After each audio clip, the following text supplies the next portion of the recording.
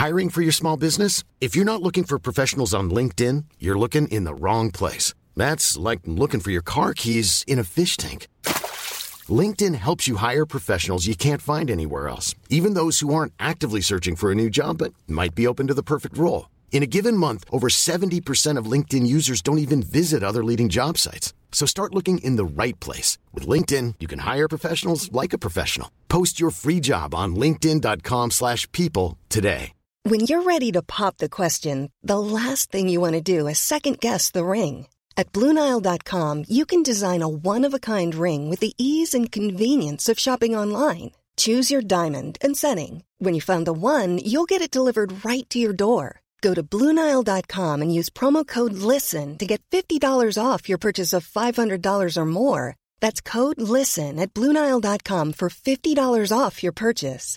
BlueNile.com, code LISTEN. Ever catch yourself eating the same flavorless dinner 3 days in a row? Dreaming of something better? Well, HelloFresh is your guilt-free dream come true, baby. It's me, Keke Palmer. Let's wake up those taste buds with hot, juicy pecan-crusted chicken or garlic butter shrimp scampi. Hello Fresh. Stop dreaming of all the delicious possibilities and dig in at HelloFresh.com. Let's get this dinner party started.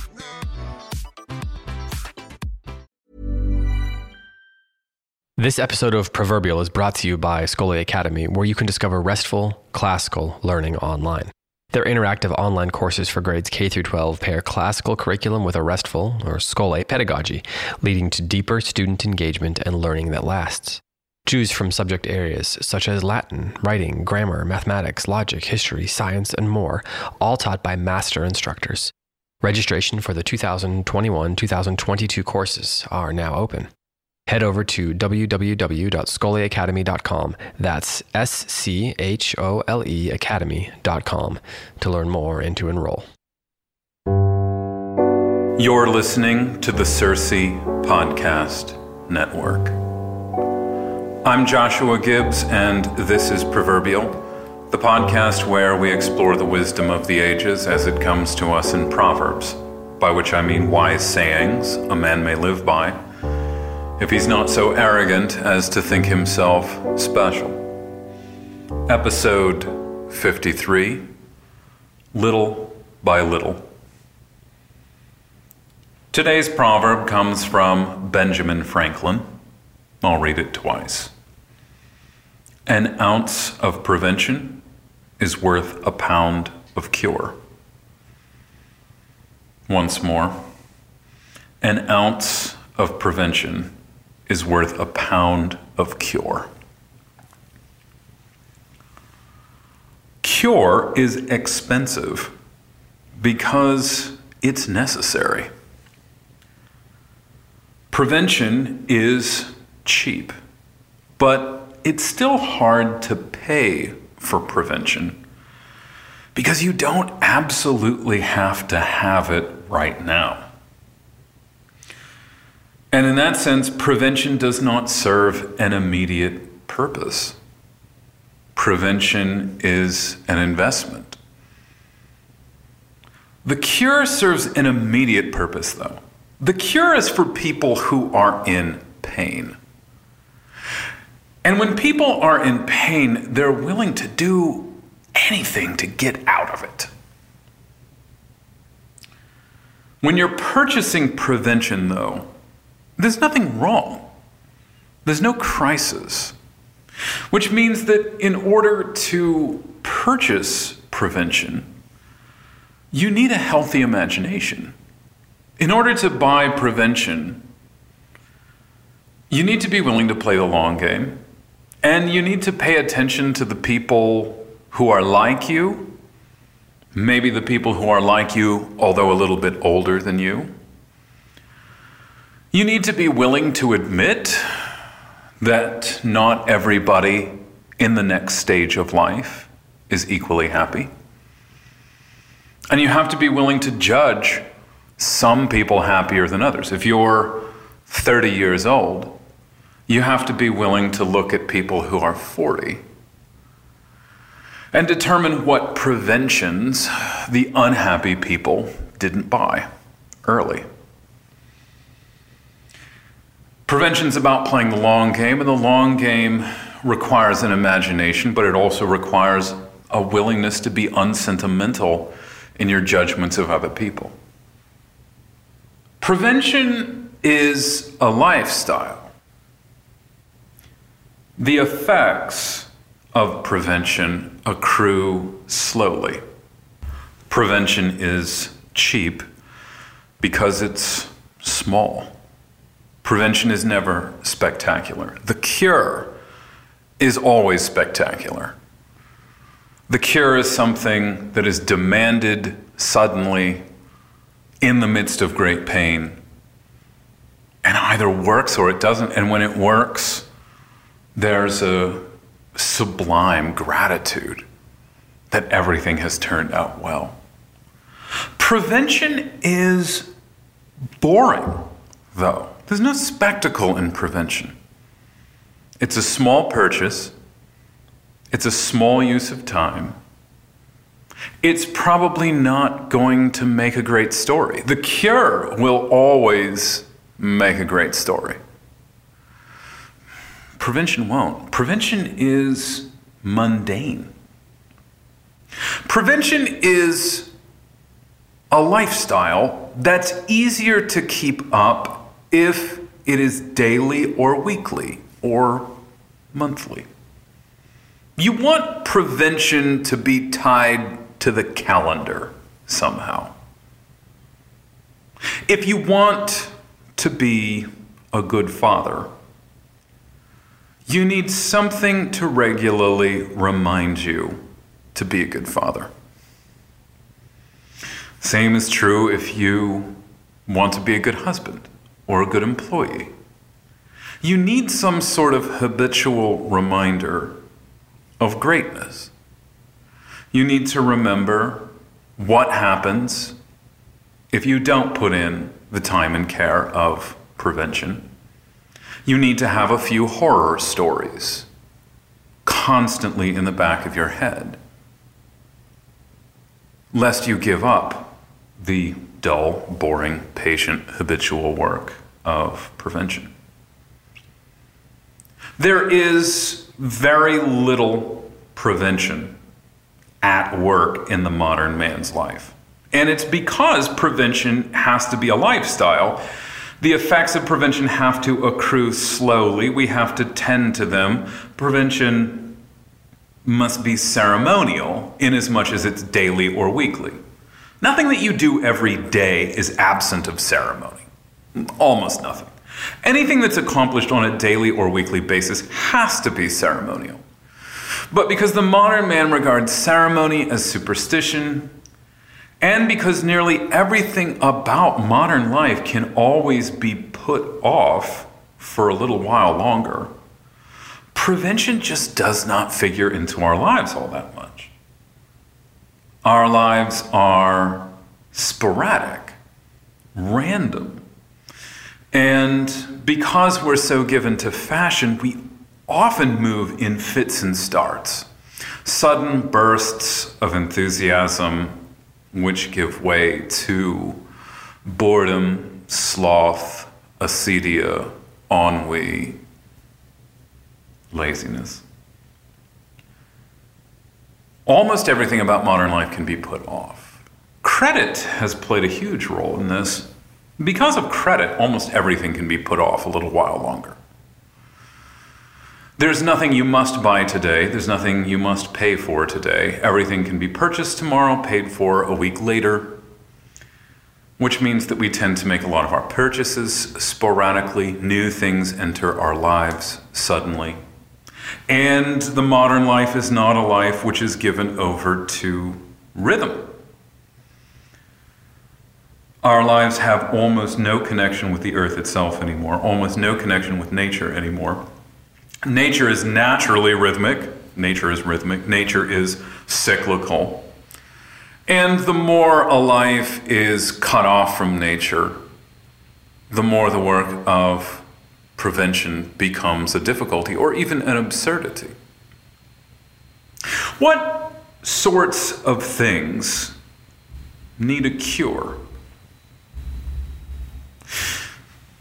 Divorce, needs a cure, an impending divorce. The loss of a job is the sort of pain that demands a cure. Debt, of course, obesity, alcoholism. Almost any sort of addiction is the sort of thing that needs a cure.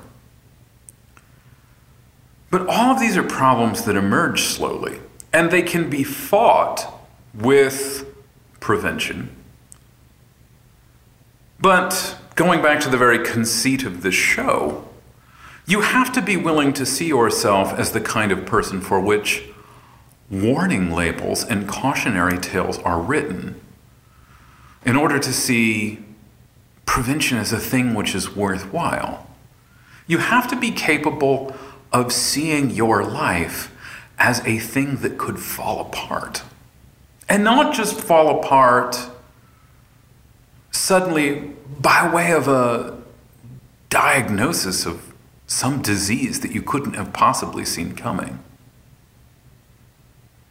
You have to see your life as a thing that could fall apart if no precaution is taken.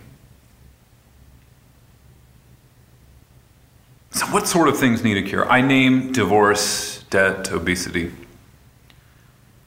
As a teacher, I often give my students this advice when things are falling apart.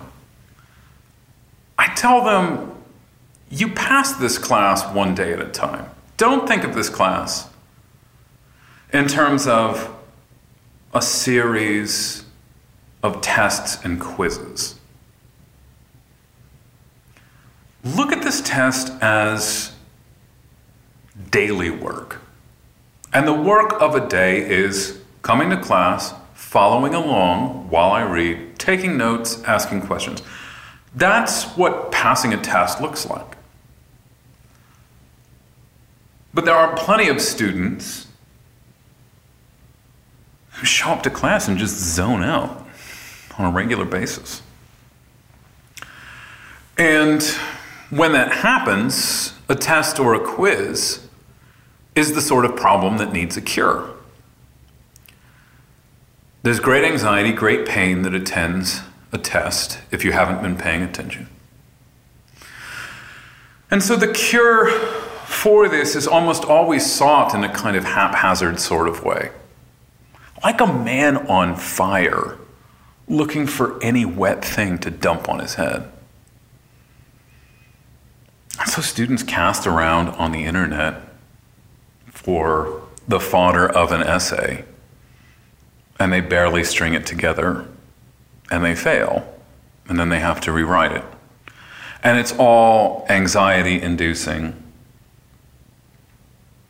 but a lot of it comes from not living a life of prevention, zoning out every day, or coming to class in a state of distraction, or whereby paying attention is simply not possible.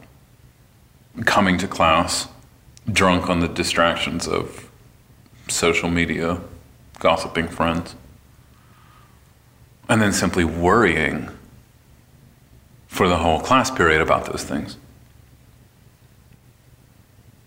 I do this on a regular basis yet. I really need to find some way of protecting the 2 hours before I go to church on Sunday morning. When I don't do my ounce of prevention before going to church, I just end up thinking about something else for the entire service. I have seen people lose their kids. I've seen adults lose their kids, lose touch with their kids, lose a grip on them. And it seems like it often begins with a loss of interest in children, or people get caught up in their work.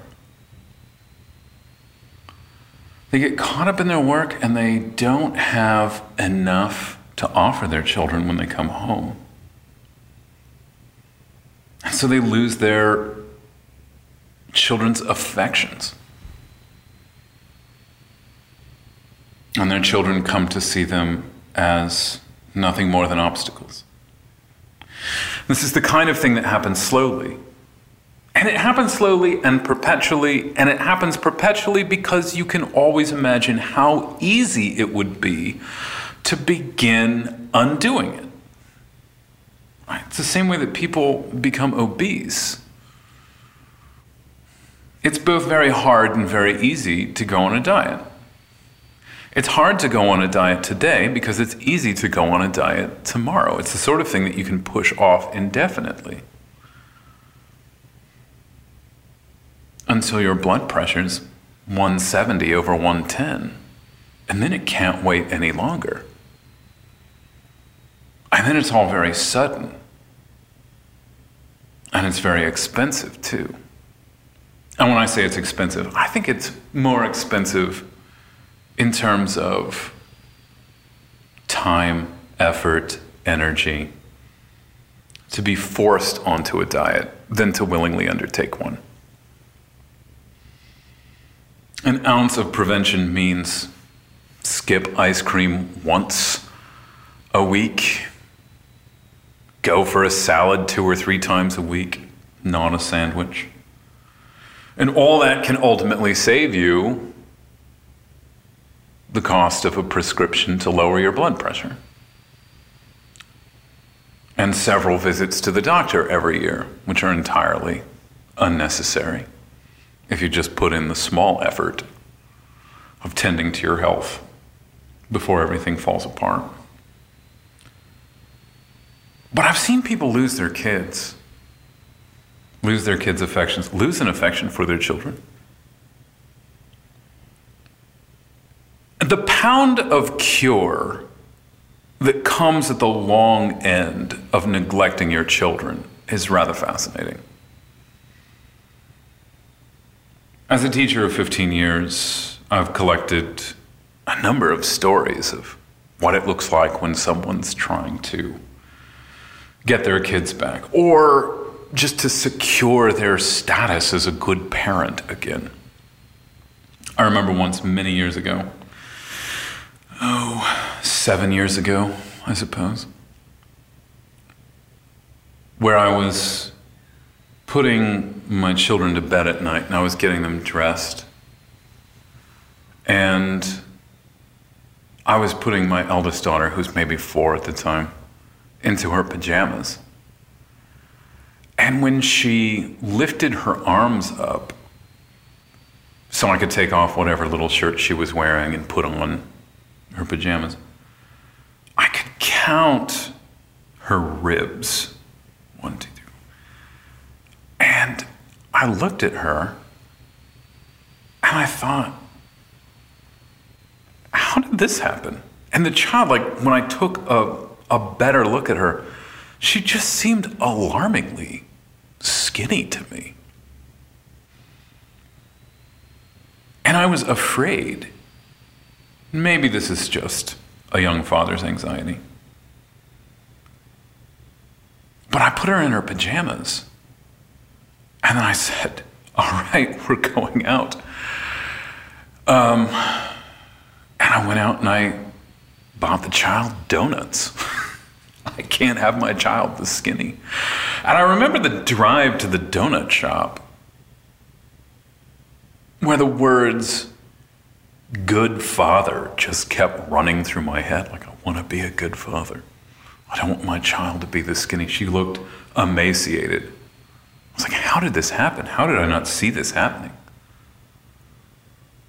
Like, I got to fatten you up right now so I feel better about myself. And I had this image of a good father being one, of course, who provides for his children. But I had to fulfill this obligation all of a sudden, very quickly. Cannot wait on it.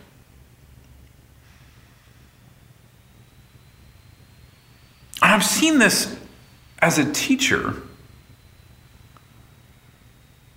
not only in cases that I've had to deal with, but in coworkers as well, where I get the impression that someone has lost touch with their children and suddenly gets it into their head that they want or need to be a good father. And it's almost always fathers, not mothers, who do this. Mothers are involved in the regular daily work of making lunches, etc. But fathers can zone out. As a father, a man can just zone out. I used to have a bigger problem with this than I do now. And when this hits me still, it's over the summer, where I lose my schedule, I'm adrift, and I just don't think about the needs of my family for 3 or 4 days.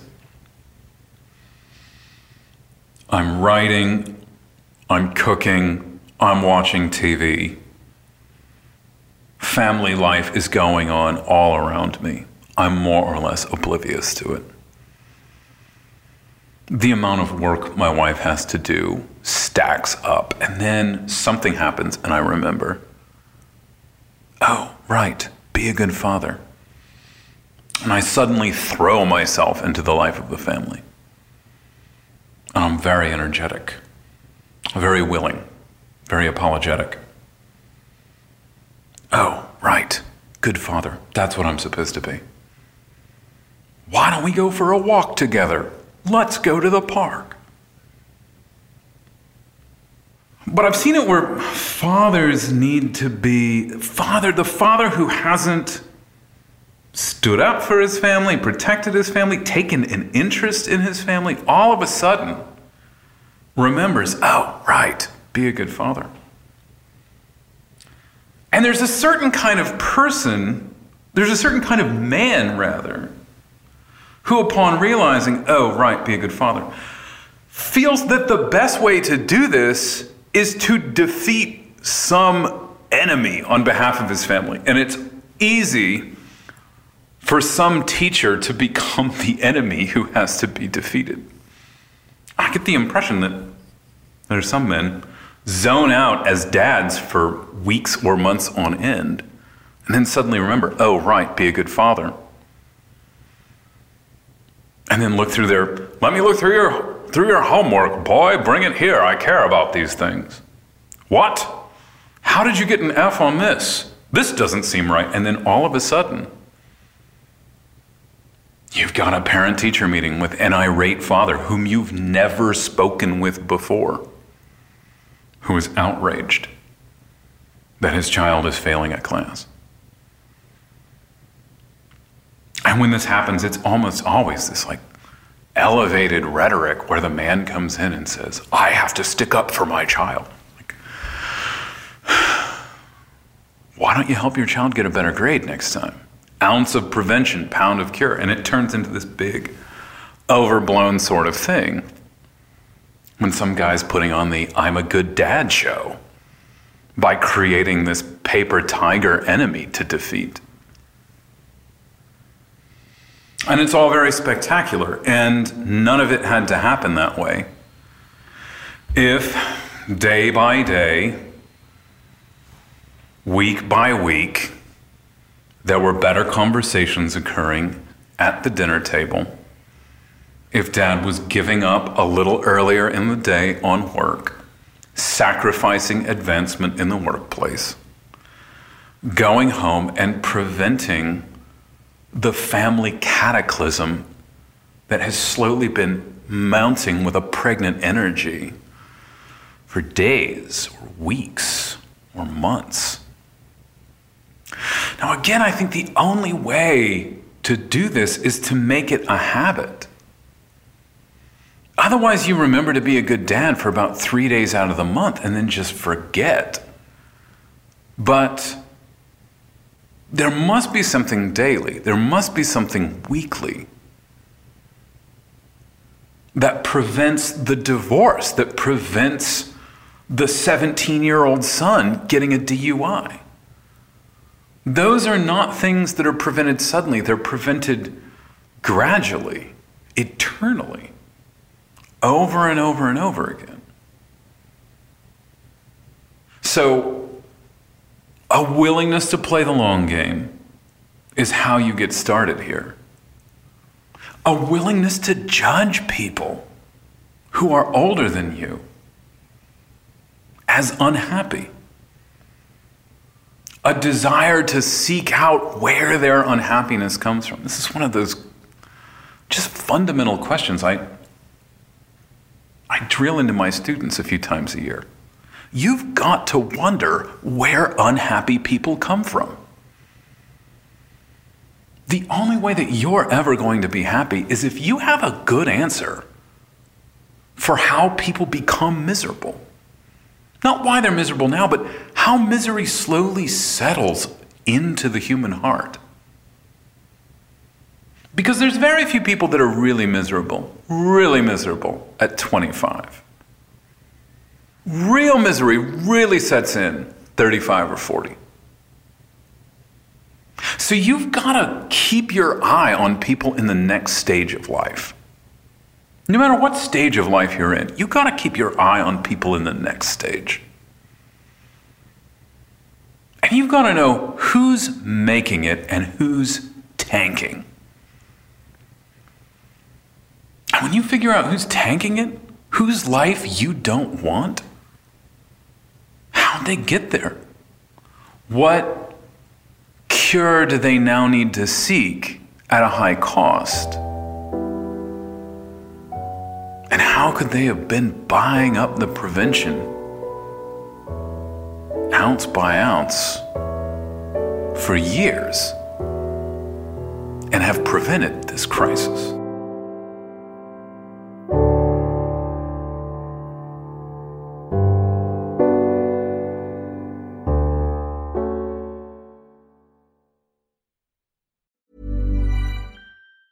Mom deserves the best, and there's no better place to shop for Mother's Day than Whole Foods Market. They're your destination for unbeatable savings, from premium gifts to show-stopping flowers and irresistible desserts. Start by saving 33% with Prime on all body care and candles. Then get a 15-stem bunch of tulips for just $9.99 each with Prime. Round out Mom's menu with festive rosé, irresistible berry chantilly cake, and more special treats. Come celebrate Mother's Day at Whole Foods Market. Planning for your next trip? Elevate your travel style with Quince. Quince has all the jet-setting essentials you'll want for your next getaway, like European linen, premium luggage options, buttery soft Italian leather bags, and so much more. And it's all priced at 50 to 80% less than similar brands. Plus, Quince only works with factories that use safe and ethical manufacturing practices. Pack your bags with high-quality essentials you'll be wearing for vacations to come with Quince. Go to quince.com/trip for free shipping and 365-day returns. Hi, I'm Daniel, founder of Pretty Litter.